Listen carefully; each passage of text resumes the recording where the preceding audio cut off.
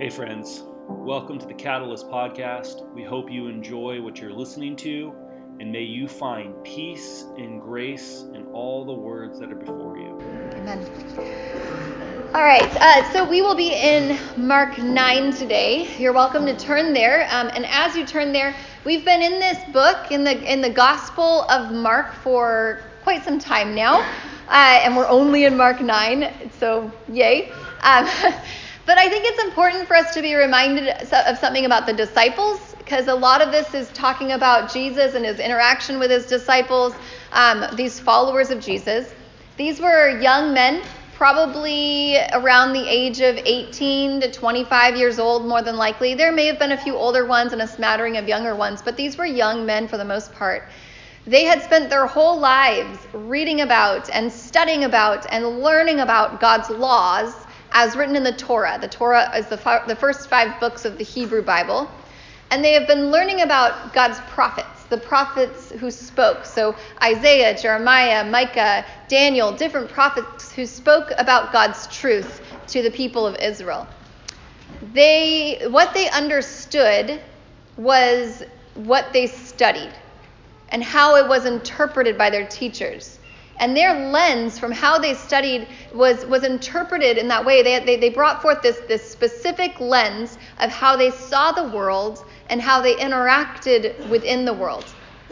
So for these men to begin to grasp at this point that their rabbi is the Messiah, or probably the Messiah meant God's chosen rescuer, there were very specific expectations that went alongside that piece of information.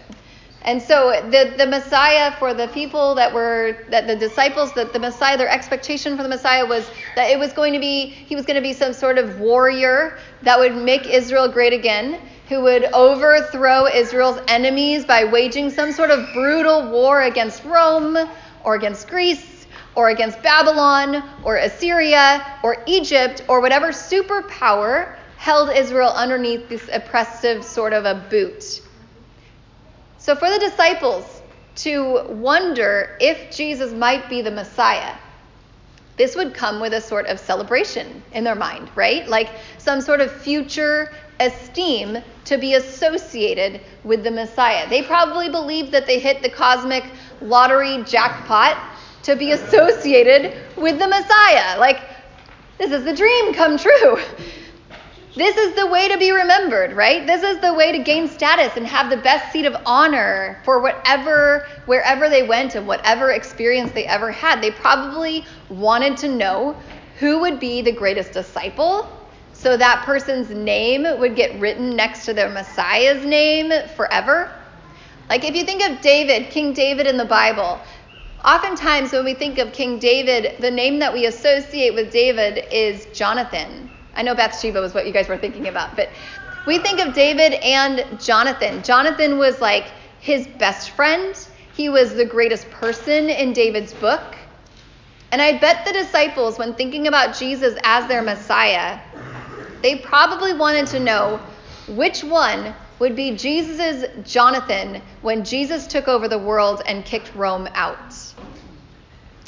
When our worldview is soaked in one perspective, it is really difficult to see anything else.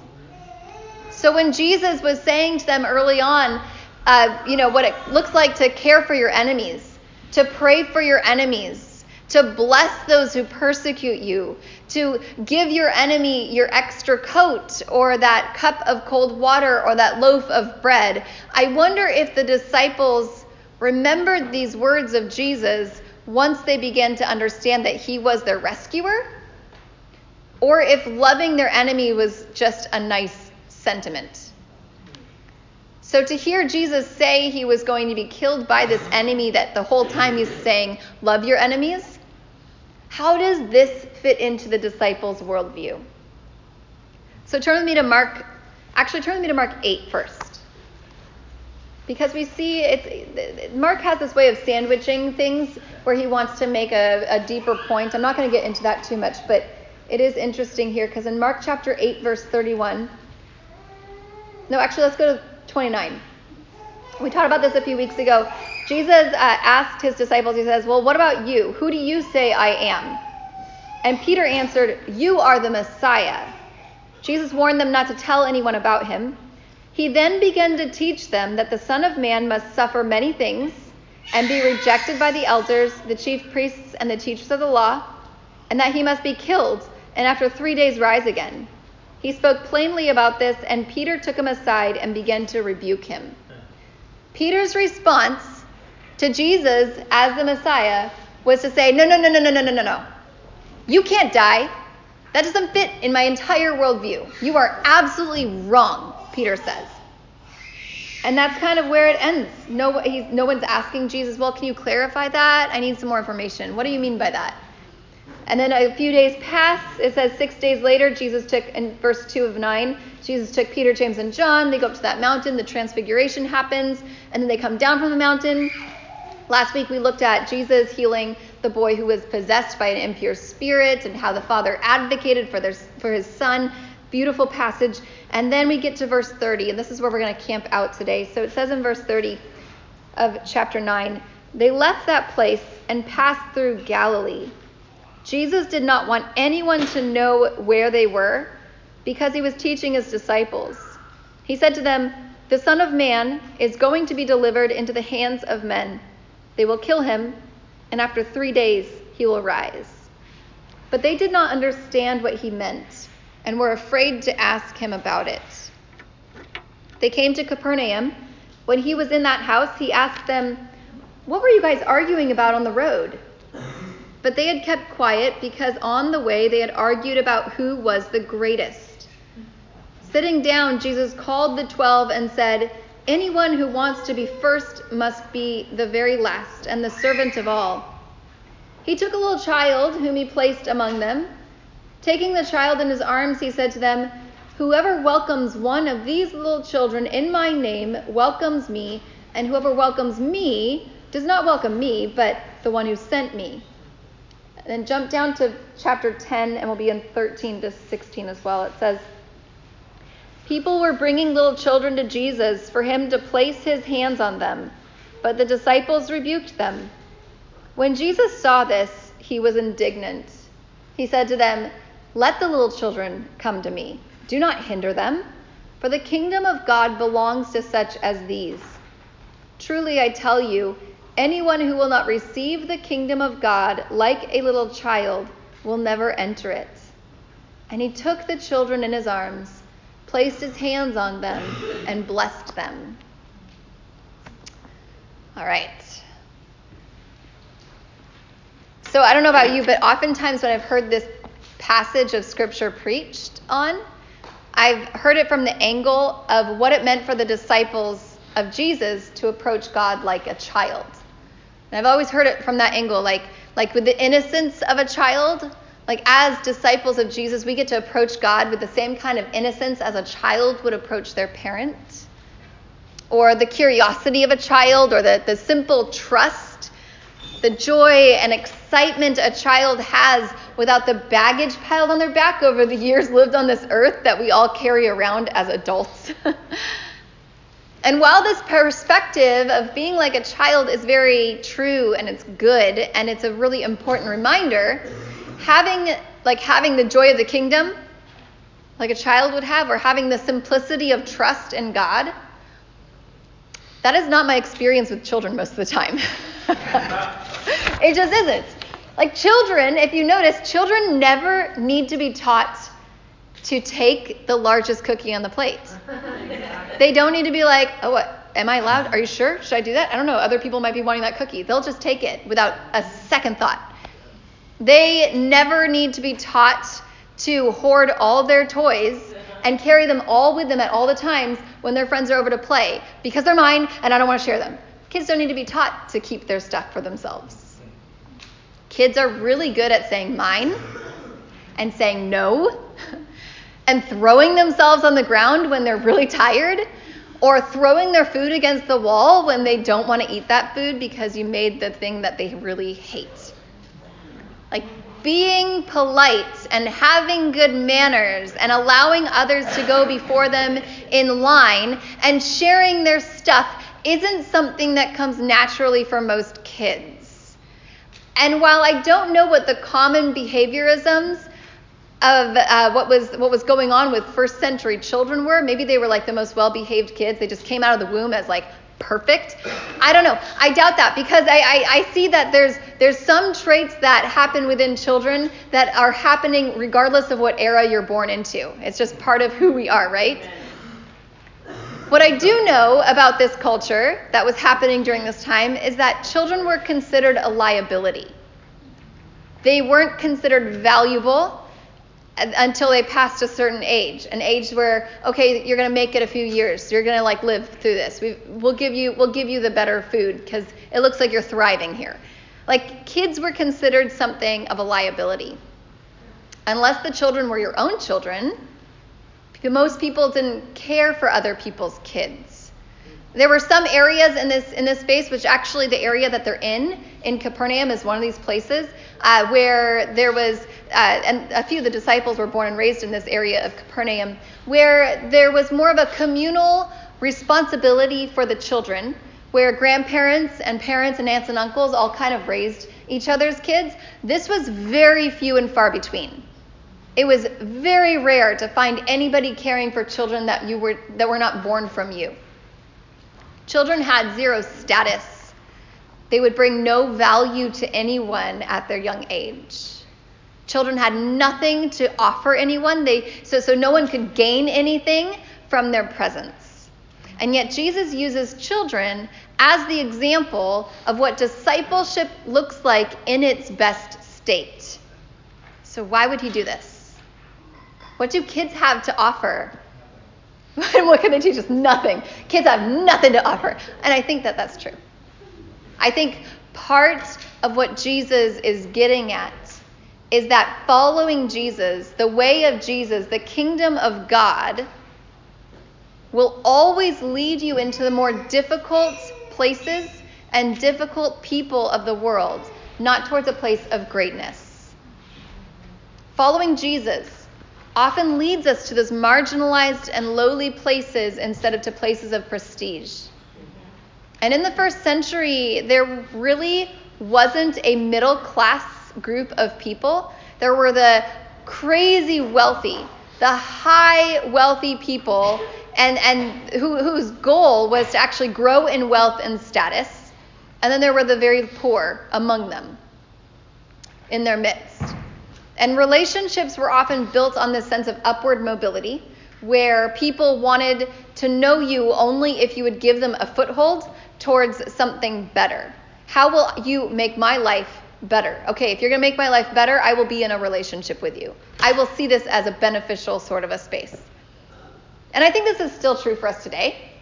Like, how many of us have people in our lives that we can point to who like kind of made it in some sort of famous way? Like that person you went to high school with, like became an actor, and you're like, I knew that guy. I do this all the time. Jason knew this guy who was like in high school. They went to high school together, and he became like this really famous. He died. It was really sad. But Paul Walker. So I'll name drop that every once in a while. That Jason was friends with Paul Walker. I know. It was very sad. But we'll do that. Like either somebody we know who becomes an actor, or who is like a politician of some sort, or is famous for something. We often drop names, or we reach out, or we want to be seen by them in some way. We want to be known for something great, even if it's just by association. And this was true for the disciples. It was true for them then. It's true for us today. We all search for heroes to follow. We all want to be associated with the mighty and the popular and the important people. We saddle up to the slightly famous, hoping some of their fame might rub up on us, and we want to know if we've made the cut. Are we actually one of their good friends? I think the disciples wanted to know if they made the cut with Jesus as well. They wanted to prove to each other who was most loved and who was most valued and who was most important. And sometimes what happens is we get our sense of worth based on our belief of another's less worthiness. So the less worthy we make them out to feel or seem to be, or we talk bad about them, the more worthy we start to feel. It's all very yucky. It's all very not Jesus-like. But the kingdom of God that we see, the kingdom of God reverses the world's ideas of greatness. Christianity, if you look at the early church, it began with a group of people from opposite sides of the tracks. You've got the people who are incredibly wealthy, these wealthy folks who had experienced the transformative love of Jesus Christ because of God, because of Jesus, and they couldn't live the way they lived any longer. They still owned their huge homes. They still had lavish wealth. But instead of keeping it for themselves, instead of seeing as this is my stuff and this is my space and this is my opportunities today, instead of seeing it as theirs, they opened it up for everybody. They invited people in. Those big wealthy houses with wealthy families became the house churches, to where it was filled with poor and marginalized people all together, worshiping God together. Those homes were housing churches. The tables were housing meals. People would stay the night if the gathering went on too long. It was God's house, even though it was something that somebody bought on their own. It was now God's, to be used for God's glory. And these gatherings were where the poor families are inside the wealthy families' homes, and there's single people, and there's widows, and there's children in the church running through people's legs, and there's handicapped and disabled and highly educated, and those who couldn't read at all, together worshiping God in the midst of their different upbringings and their different worldviews and their different levels of status. They were unified around Jesus and around God's kingdom, and around sharing the good news of God's love for all people. And it was completely opposite from the world's standards of what greatness looked like and what success looked like.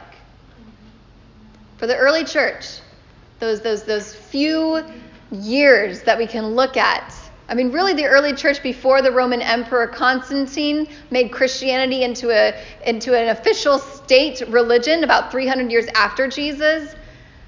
This early church was living into a childlike experience where upward mobility, where status grabbing, and where relationships based on bragging rights didn't define them. And I think this is what it means when Jesus invited his disciples to receive God's kingdom like a child. We're not looking to be the best in this space. We're looking to share our stuff and to honor God together. But I think another reason that Jesus used children as a metaphor for his disciples is that children aren't afraid to ask questions. Do we have a video, Jay? Is that going to work? Sweet. We've got a little video. It's adorable. If it works. Antonio, don't understand. Why? Because it's your favorite song. Because it's your program.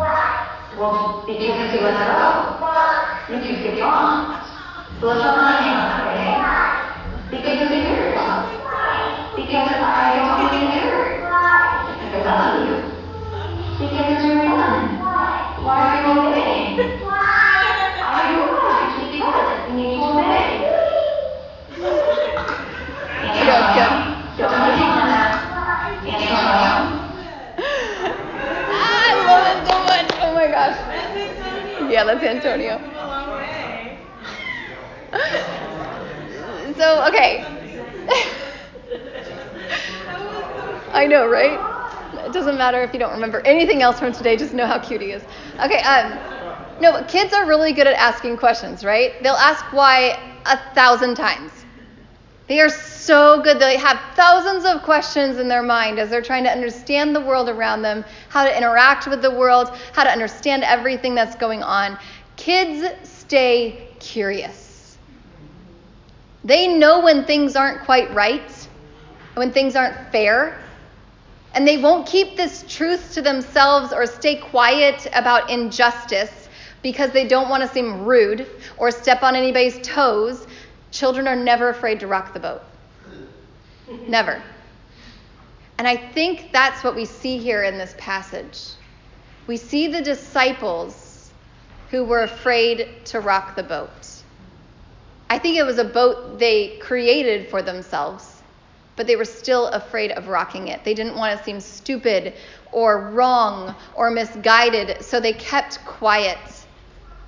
And maybe every time that Jesus spoke about what his future looked like, they were so afraid to ask those clarifying questions because it wouldn't fit in their worldview or paradigm that they always had known. A Messiah shouldn't suffer and be killed. How could God be trustworthy when God's Messiah, the chosen rescuer, was supposed to be killed? How do we trust God if that is what the future holds? Turn me back to Mark 9.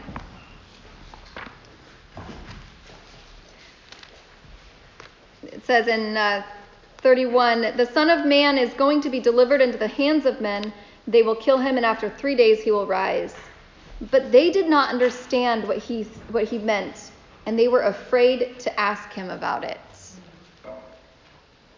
Sometimes when we don't ask the questions we need to clarify our confusion, then oftentimes we avoid going any deeper in our understanding. We keep everything really shallow so we don't rock the boat that we've built around ourselves. High school math for me was really hard. It was really hard for me. I barely got by. I was always really confused by the concepts, but it was mainly because I was really scared to ask the teacher any questions. I didn't want to seem dumb or unintelligent. I was homeschooled until high school, and so I felt like I didn't have the best education before then. So I felt behind from the minute I got there. And I didn't want to be the only person who didn't understand it. So I remained silent. And I still don't know my times tables. I can get by a little bit, but most of the time I want to use a calculator. And my kids totally know it. And you know what? I just figure you can't be good at everything. So it's fine. It's fine now. Yeah, I know, right? But you know, if I'd only asked for help, if I'd only spoken up and asked for more examples, or for her to clarify that concept for me, you know? I think when we avoid asking questions that we don't understand, we often avoid the depth that can come from the asking. The disciples were afraid to ask Jesus what he meant about being handed over, about being killed, and being raised again. And when we pretend that we don't have any questions, then oftentimes we begin to argue among ourselves for a place of honor and privilege because we're so afraid we actually don't know anything. It's our way of getting to the top and standing on other people to get there. And I think that many of our avoiding asking questions comes from a place of fear because we're afraid of the answer and how the answer might knock down our understanding of God that we've always had. For me, when I began to see how women aren't meant to stay silent in the church, as I was taught growing up as a child, growing up in the church, it created more questions about other misunderstandings I had about God and the Bible. But it was something I had to dig into for me to get to where I am today, no matter how scary that may have been. And for the disciples, they needed, at that point in their lives, they needed a God who could conquer their enemies and who could make their names great and give them status and a place of importance, not a God who suffers and dies. They couldn't even handle that time to ask the questions. And when we don't encourage questions, we focus on who is more right, and we argue about who is more right. We see this in religious circles all the time, where questions are discouraged, or we throw platitudes at any questions that come up because we're so afraid that we might not have the right answer, or we don't know if the answer will be good enough. And what I see in this passage that we read is that they are afraid to ask. And then it says that Jesus, they keep walking. They just keep walking. Jesus isn't like, do you guys understand what I'm saying? Do you need some clarification here? Can I go a little deeper for you? It seems like you're a little confused. Jesus just allows the silence to be without answering anything. He knows that they're struggling. He knows they're trying to understand. And I think that Jesus gives that space for the disciples to avoid or process what he said. And then he later comes back and he says, What were you guys arguing about? What were you guys talking about on the road? What were you guys talking about while we were walking? And he gives them that space to process, and then he later opens it up to see what they were discussing. He opens the conversation back up. He allows for the discomfort and allows for the awkwardness and invites them to see from a different angle, like this childlike perspective where the curiosity and the questions are always welcomed. So before we go into our time of response, I want to kind of spend some time in that sort of childlike space that Jesus invited the disciples into. I want us to think about the questions that we've felt have been silenced or shamed away or brushed away. Like the questions that many of us have, thousands of questions about, like a child, about areas of faith or areas of the Bible or Jesus or what it means to be a Christian. And they remain in our minds in a way that is we're just so nervous. We're so afraid of actually speaking them out. We're afraid of naming them because we might be seen as unfaithful, right? Or not strong enough of a Christian. Or what if we're seen as too doubting? Or we're afraid of being rejected by our tribe if we're actually honest. And I think what Jesus is inviting his disciples into is to name those questions, to name those fears and those doubts and those uncertainties, and to allow them to just stay. I don't think Jesus always answered them very well. Oftentimes he answered their questions with a parable or with another question. He's like, so you've got a question, here's one back at you now. And I think that's okay. But I think if we approach Jesus and the Bible and church and relationship with a spirit of fear, for fear of being rejected or seen as not intelligent enough or whatever it is, then we close down that level that we're meant to get into. We keep it very shallow, very happy. And I believe that Jesus is the source of all of our joy and the source of our hope, and there is good news there again and again, but the questions need to belong. So I'm going to write them down. This is a safe place. This is a safe place for us to experience like that overwhelming, gracious invitation of God. And maybe you have a question. I'm going to write them down, and they're just going to remain. I'm not going to answer them. And I'm just going to, sorry, Dave, I'm just going to here. Too many, all the tables will crash down if we do them. So what are some of the questions that you guys have? Yeah. So why is penal substitutionary atonement a hallmark of evangelical Christendom? What kind of a monster would sacrifice something, would torture somebody for the sake of another because the other didn't meet up to their standards? That's ridiculous.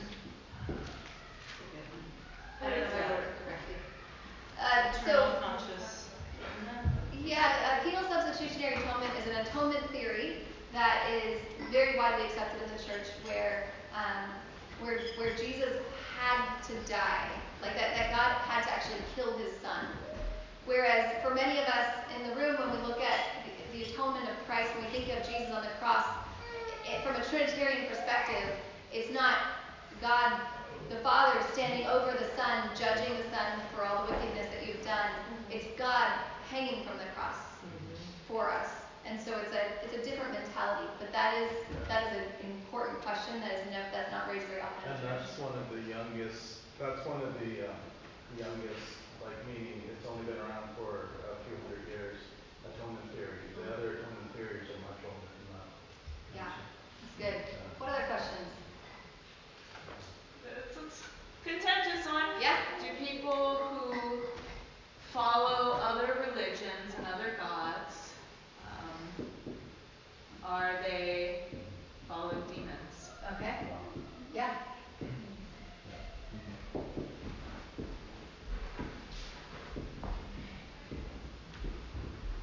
Good question. Other questions? Yeah. Like if you become born again and you know the Lord and you start to, and like later you walk away or walk in disobedience and think it's okay, and like why do you live like that? So why is it when we become a follower of Jesus, we still walk away from Jesus sometimes? Yeah. Like vacillating.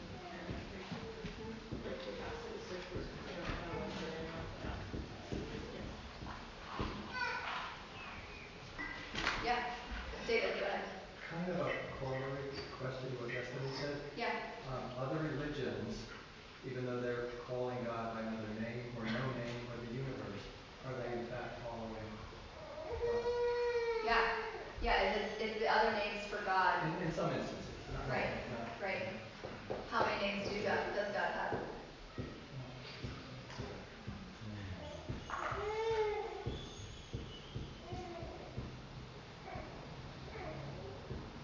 Yeah. And then, why do we need to evangelize and force people to accept our perspective instead of being humble and listening to their perspective and where they're coming from? Yeah. Or can we join them instead? We're imposing our beliefs on them. Like, what is that?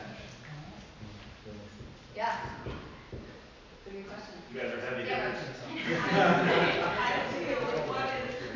Why is there so much suffering? Yeah, that's my Why question. are we born into a world where there's suffering? And then 2 is, if 7-day creationism really is the case, how come dinosaurs aren't mentioned in the Bible? Yeah. That's for Reese, by the way. That's a good one. It's a good one. Yeah. I just want to say really quick, if you hear a question that's asked that if there's a way that you think about something and someone's asking a question about the way that you're thinking, just be respectful of that. Because Yeah. there might be people in the room who think, oh, I still think that, and honor that, please. Right. Because it can be, Yeah, and I would add, why suffering if God is good? If God is good, why is there suffering?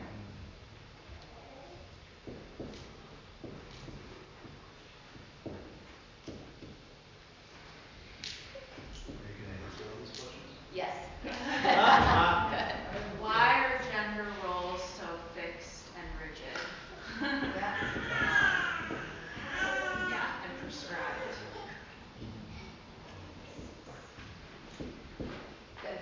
Yeah. I know this may sound a little ridiculous. And I'm sure, I know myself, everybody's, we're all dying. Eventually we're going to die. The day's going to come. Yep. And I've, read Revelations many times. I wonder, what's going to happen, when we get there, what's it going to be like? And I was listening to you, and Jesus said, surely I say to you, whoever does not receive the kingdom of God as little children will, by no means will enter it. And, I just had this thing, when I get to heaven, it's going to be, is there something I have to be, ask God to forgive me for? Or, like if we're not like all excited, like in groupies, you know what I'm saying? Am I in trouble? Like I can be a whatever. How long is the line? Jesus might look at me and say, you don't seem very happy to be here. You look a little perturbed. Is there a purgatory? Yeah. And obviously, I think we all have 1,000 questions. We just do. We all have ones that remain unanswered, and I don't think we're meant to see these questions as something that is unfaithful to God, or something that means that we don't have hope in Jesus. But I think these are things that we're meant to come around without fear of what the answer might be or the lack of answer might be. And oftentimes when we have these sorts of conversations from a place of knowing that God approves of us regardless, of delights in us as his children regardless, I think that's where God is glorified, in the midst of it. If we keep coming back to this place being like, yeah, but what about this? What about that? What about this? Then I think sometimes that is actually making the questions bring more glory to the questions than it is bringing glory to God. It's putting the questions above God. And I think the questions lead us to God, but the questions should never lead us to ourselves. So I know we could keep this going for a long time. I just want to worship Jesus, though, together in the midst of our uncertainties and questions. And I think even in these things, like, we all have different answers for some of them. Some of them are like, well, I don't even think about that anymore. And others are just like, man, I don't even know how to believe in God sometimes. times because of questions like this. But I think it all belongs. Children rarely break friendship with each other over questions. I mean, they might not invite you to their birthday party, but children are quick to repair things that have been disrupted in their lives. They're quick to stay friends with each other. They're quick to then sit next to each other in the playground. And eventually, puberty hits and we become really mean to each other. But if we can have that space of childlike faith where these questions aren't the thing that divides us, but are the things that unite us because of Jesus, then they become something that is beautiful and is life-giving and is kingdom-building. Amen. Yeah. Any last thoughts before we go into our time of worship? Yeah, Ian. I love what's happening here because, I think there might be some folks in this room, even if they haven't spoken these questions, they might be their questions or similar questions, and they've been carrying them on their own. Yeah. And now we are carrying them together. Carrying them and together. I love that. Yeah. Amen. Good. All right. One of the things that is a question for me week after week is, what is the power in communion? What a strange thing that we come together around this table every week and we eat something, we ingest something that represents this great mysterious thing of the body and blood of Jesus. It feels so strange. And many times people have been accused of being cannibals because of it. Being cannibals because of it. There's all sorts of different understandings around it. It is confusing. It is truly a great mystery. And yet, in the midst of the questions and lack of answers around communion, we still faithfully come. Because we know that the practice of the bread and the juice, of ingesting the sacrifice of Jesus into our bodies, is something powerful that is beyond an answer. It is beyond an explanation. And sometimes it's that practice of saying, I don't have an answer for this, and it's confusing as heck, is the right place to be. So we're going to worship Jesus. There's communion. The bread represents Christ's body broken for us. The juice represents his blood shed for us for the forgiveness of all of our ever mistakes or anything in our lives to set us back on that path of God's movement in the world.